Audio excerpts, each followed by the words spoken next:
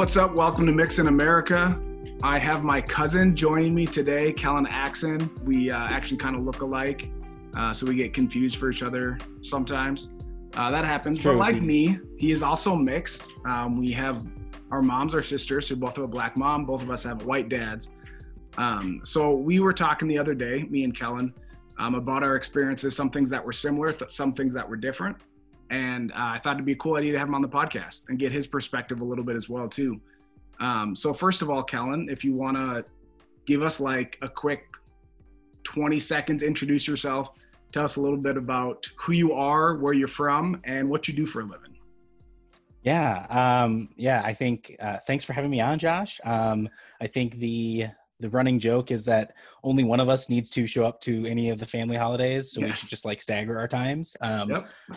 Given that not even our own family doesn't always know how to tell us apart. As Josh mentioned, we're cousins. I'm also mixed. I grew up in Illinois, so while Josh is passionate about Minnesota sports teams, I'm passionate about Chicago sports teams. That's really the main difference between the two of us. Since then, I've actually moved back up to Minnesota, so we're a lot closer now geographically, and I work for Target in their marketing department.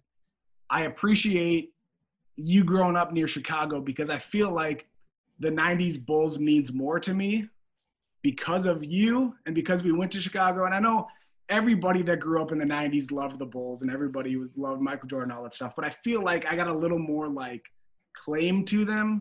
I didn't grow up in Chicago, but I was always there. My cousin was there. So I feel like I claim a little bit more of those 90s Chicago Bulls, especially since the Timberwolves were really bad in the 90s. Not that they're any better now, but I definitely enjoy cheering for the Bulls, and I like having that excuse. Yeah, and I have you to thank because when I did make the move back up to Minnesota, my transition was easier because, I'm familiar with a lot of people who were already Minnesota sports fans. There's a lot of the terribleness of Minnesota sports echoes a lot of the terribleness of like the Cubs that I had growing up with in the 90s. So it was kind of like, hey, we're kind of and we can all agree to hate the Packers. So yeah, that was nice because we do argue about Vikings and Bears, but we all hate the Packers. So all right, so let's get on topic a little bit. We did grow up with similar experiences. I think racially, I think because our moms are sisters, so we literally grew up in the same family. I talked to people about how diverse our family was. We have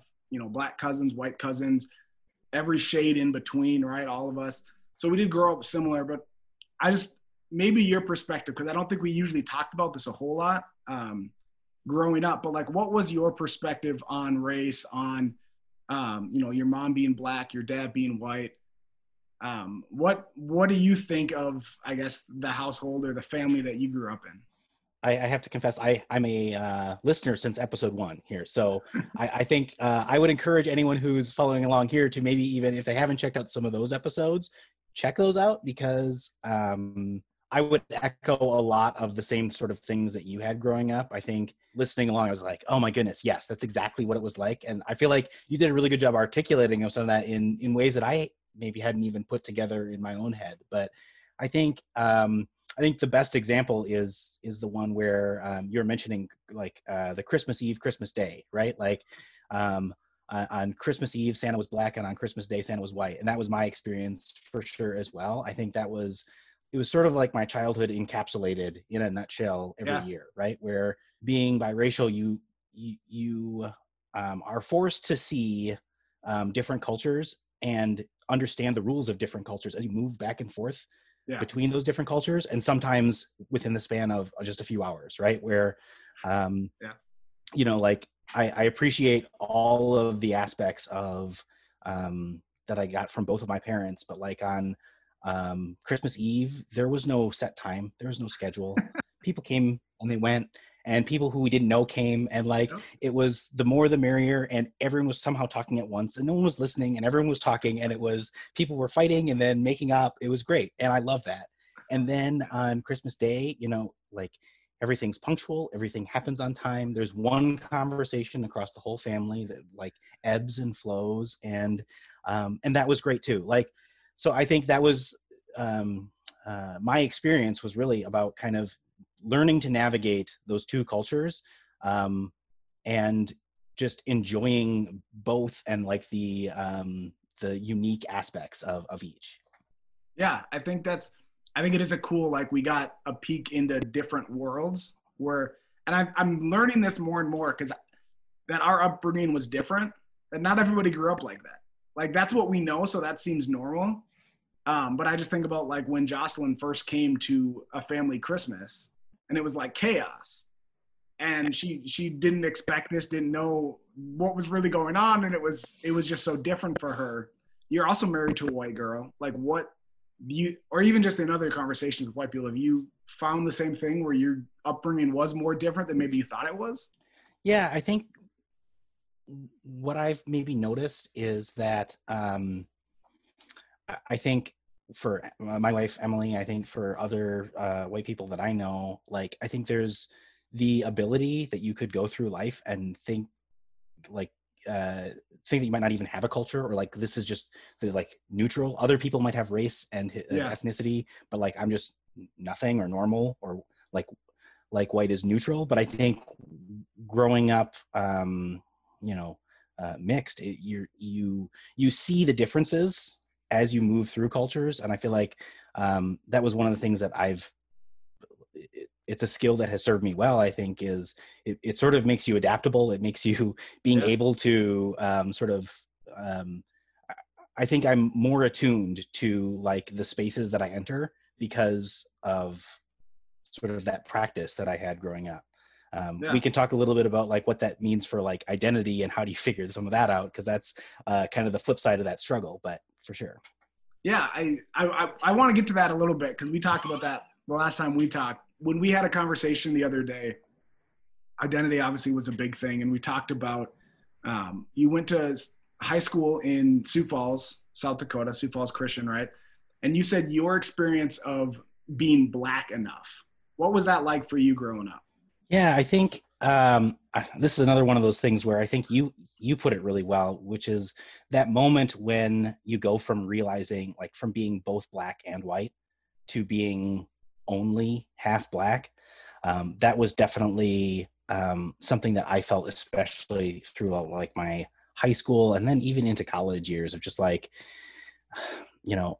I wasn't like, I got really caught up into like, what does it mean? Like, what does it mean to like be Black?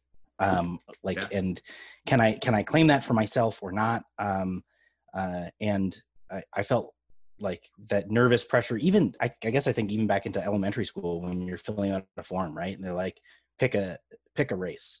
Yeah. And I'm like, I'd start sweating. Like, I'm like, it's not, none of this doesn't reflect me. Like, this doesn't reflect who I am. Yeah. And so like, I think that throughout my whole life, I've just been sort of trying to figure out like, how do I, like, I mean, you get the, what are you all the time? How do I, and I think that's a question that I was even asking myself throughout like my life, is like, what am I? Like, I'm not white, I'm not Black, I'm biracial, but like, I don't know. And in high school, I think, once I transferred back to Aurora Christian, there are a few people who like, it was just offhand comments, thing like, oh, you're not really Black, right? Like, you don't listen to rap music, you're not really Black. Or like, hey, I saw you out on the basketball court, you're not really Black. Right? It's like, well, I don't think those are like the criteria of like being Black, right? Like, but somehow some of those things just kind of stick with you. Like it's like things that they threw out offhand really kind of burrowed their way into me and sort of messed me up a little bit in regards to that for a long time, where I would meet people and I'd feel like I almost have to like be like, I'm half Black, or like I have to like justify like what I look like to try and like, I don't know, tell people, who I am or where I'm coming from. And that was something that I'm still kind of working through, right? Like I'm still, I think one of the examples that I like to talk about is I've been at Target for 10 years, and we have a really great resource group called the African American Business Council. And I've been really, really heavily involved in this group for the last, 5 or 6 years. But I spent 4 to 5 years just kind of being scared and nervous of like, am I Black enough to join this group? And that's not even a requirement. Like we have tons of white people who help out about these with these efforts and these initiatives. And but I like, for whatever reason, like some of those comments from a few guys in high school were like still sticking with me a decade later into my career. Yeah, I mean that's one of the main reason I started this podcast was because I found myself having a lot of thoughts on racism, on all the stuff going on, but always being kind of too timid to share it. Or when I do share it, I like specify, like I'll tell people like, I know I'm not that Black, but I do have these thoughts and feelings about the Black community kind of thing. Or like, I'm not that Black, but you know, maybe it's what so like, I do that, justifying like a lot. And I know ours differ because like you talked about, you didn't listen to rap music or you didn't. And so I'm like, that's not what makes you Black. But like for me in my head, I'm always like, okay, am I dark enough to justify that I have subs in my car? Or like, am I going to get, because I've heard comments before about like acting a certain way or dressing a certain way and people thinking that I'm trying to be Black, you know, quote unquote, like, I'm like, but I am Black. So then I have to justify. For you, it's kind of the opposite where you kind of like had to, I don't know, what was that like? Like did people just not question or you had to tell people or? Yeah, I think, I think, yeah, like to your point, it's a little bit sort of reversed, but also just, I think I'm one of those people who maybe cares too much about what other people are thinking or like what's going on in their mind. And that's something that I'm trying to be like, look, I am who I am. And I don't like, if you don't get it, or if you're going to think something like make a bad judgment, that's not on me. I'm just living my life and this is who I am. And that's where I'm trying to get to.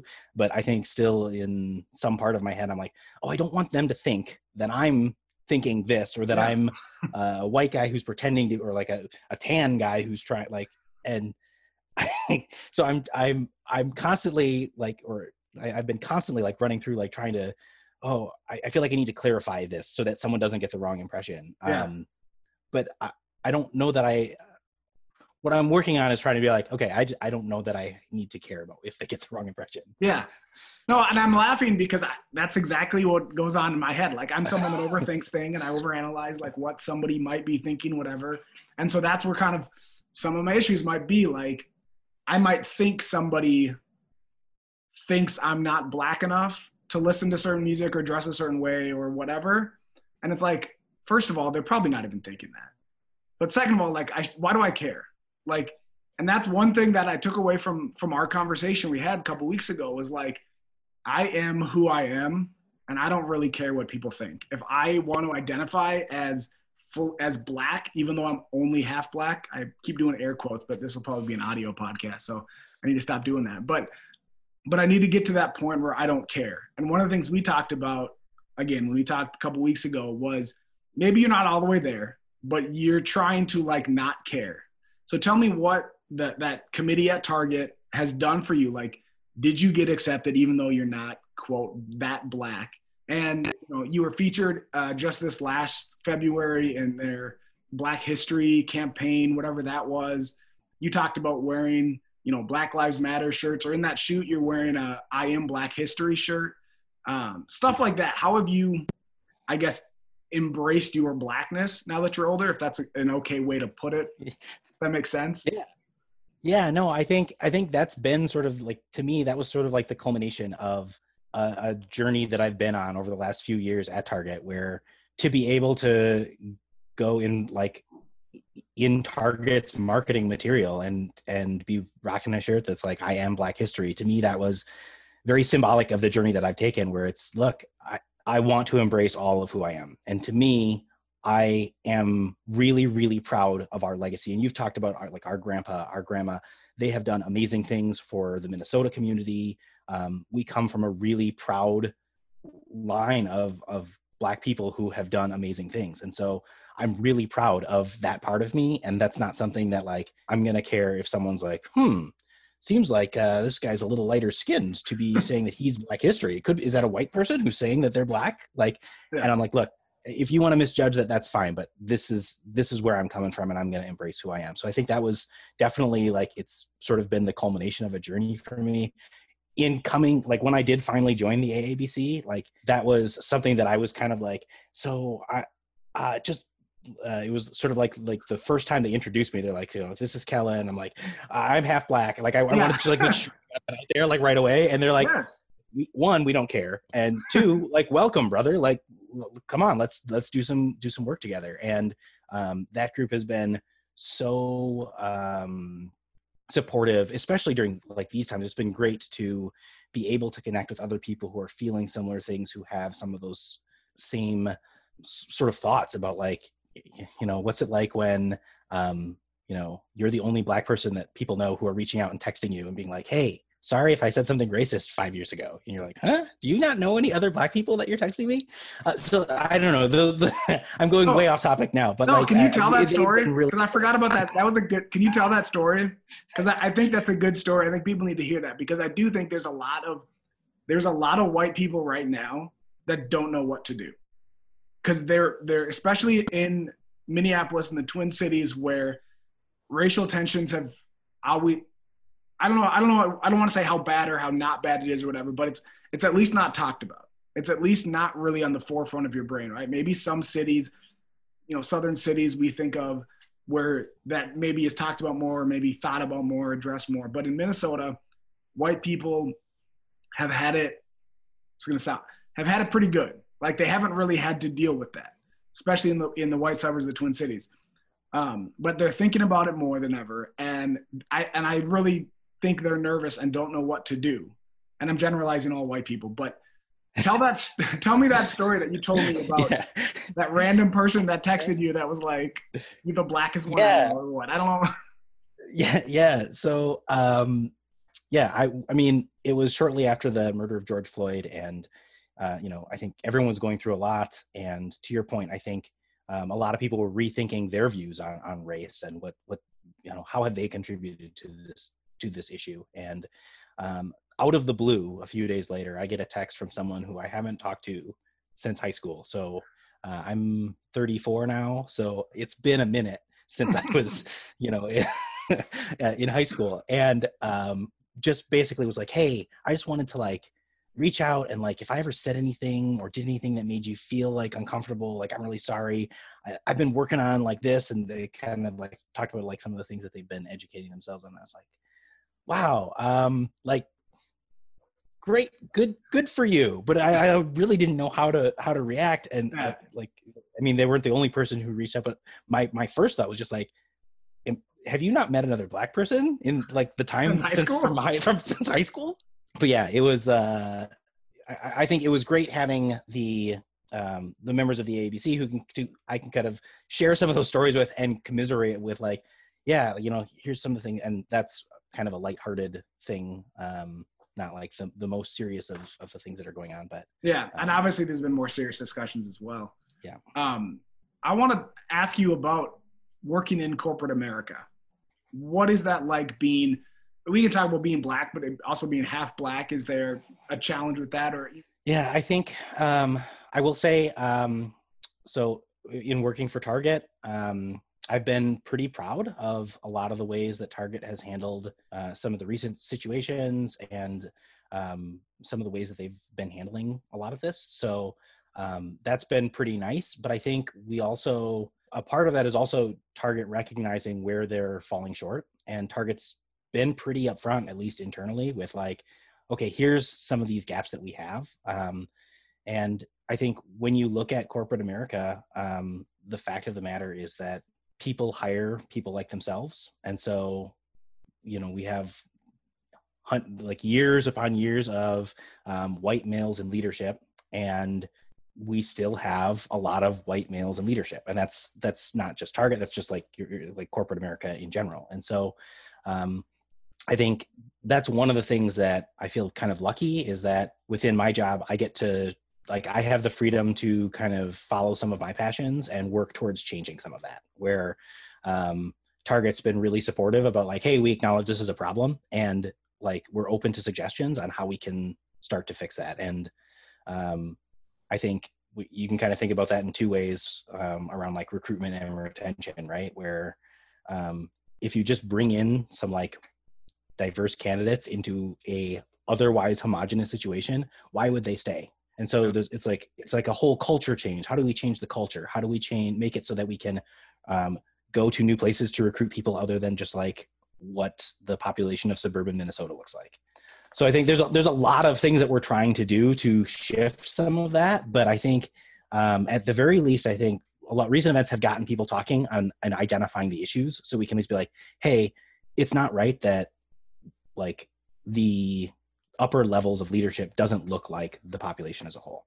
Yeah. Whether that's Target, whether that's anywhere in corporate America, we need to take steps to start to actively fight against some of those implicit biases. Because I don't think anyone's like actively saying we don't want to hire diverse people. It's more just like if your network looks like you, then when you are looking for someone for a job, you're going to hire someone who looks like you. And you're not being like hateful about it, but you're not seeing the bias that you have in your own thing. And so I think when you're talking about things like empathy and getting to know other people who look different than you, I think that's something that everyone should do. Diversify your network, diversify the people that you hang out with, because it's going to broaden your horizons and you're going to get more out of that anyways.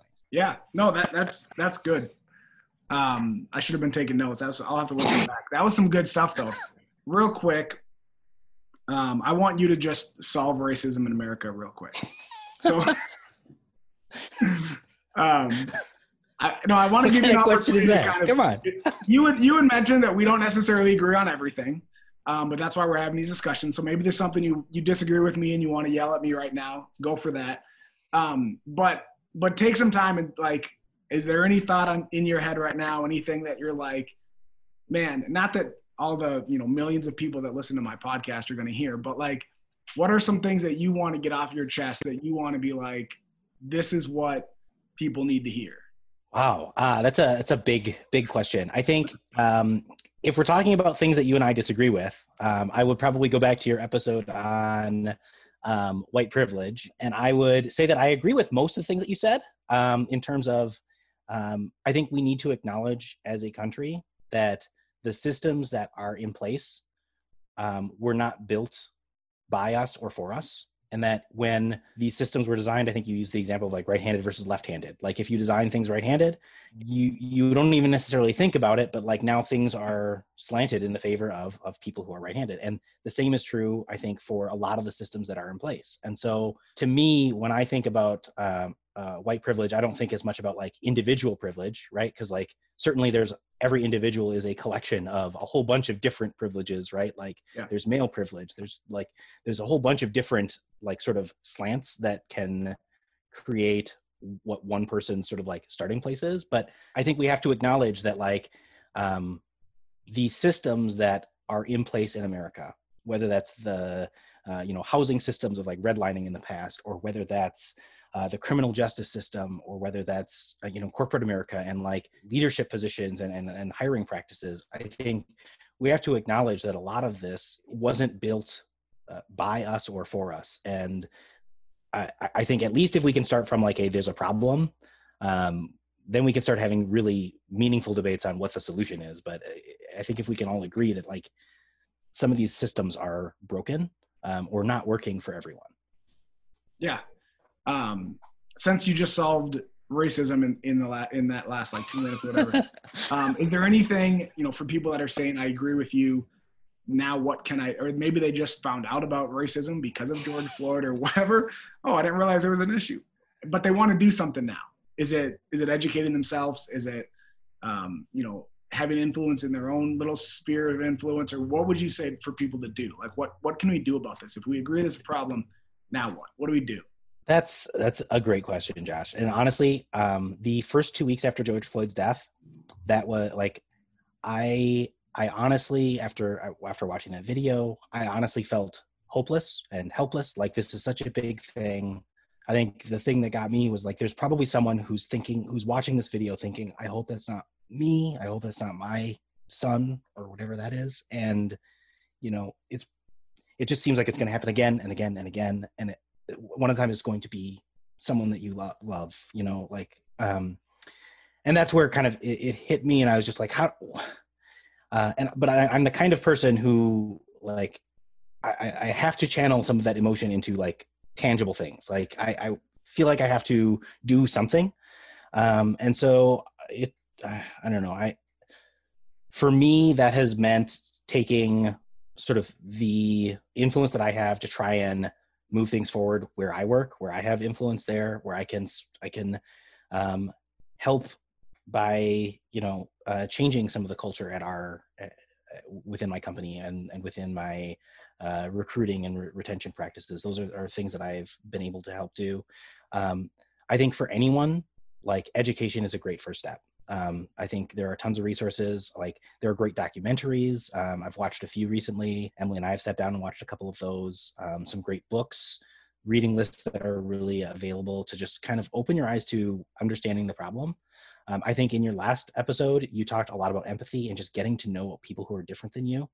Honestly, I think, like, at a grassroots level, that is a great way to start to break down some of the walls. Like, unless you're getting exposed to people of different cultures, and I'm talking about that for me too, like, coming from, being biracial, white and Black, just within our family, we've got lots of people across that spectrum there. But, do I have enough friends with opinions that are different than me on other things, or who don't look like me, who come from other cultures that I can learn more about, right? I think that only broadens your horizons. And it's not like just like befriend a Black person, but it's like, just put yourself in positions where you're a little bit uncomfortable, because guess what? If you're a minority, you're going into situations that you're uncomfortable all the time. So it's like, kind of the least you can do is to put yourself in some uncomfortable do it for like 5 minutes. Yeah. Right. And then from there, I think, like, follow your passions. So, like, as you go through that education process, there are going to be things that stick out to you as like, this is wrong, and I want to be able to do something. And then there's a ton of great organizations that are dedicated already to addressing some of those, and you can kind of volunteer time, money, whatever you can give to say, okay, this is something that I care about because I've seen it, because now I'm like, I know someone who this is affecting, and this matters to them. And I think that spurs some of that passion that then I think can start to change things. Yeah, no, that's good. Thank you for joining me in this conversation. I want to thank all of you guys that have been listening to this episode, and those that have listened to other ones before. Really appreciate it. Next week, I'm going to talk about Colin Kaepernick and the NFL and kneeling. Now that sports are back, kneeling during the anthem is a big conversation topic again, maybe bigger than it's ever been. So I want to address that. So if you want to hear what I got to say about that topic, then join me next Monday for episode 11 of Mixed in America.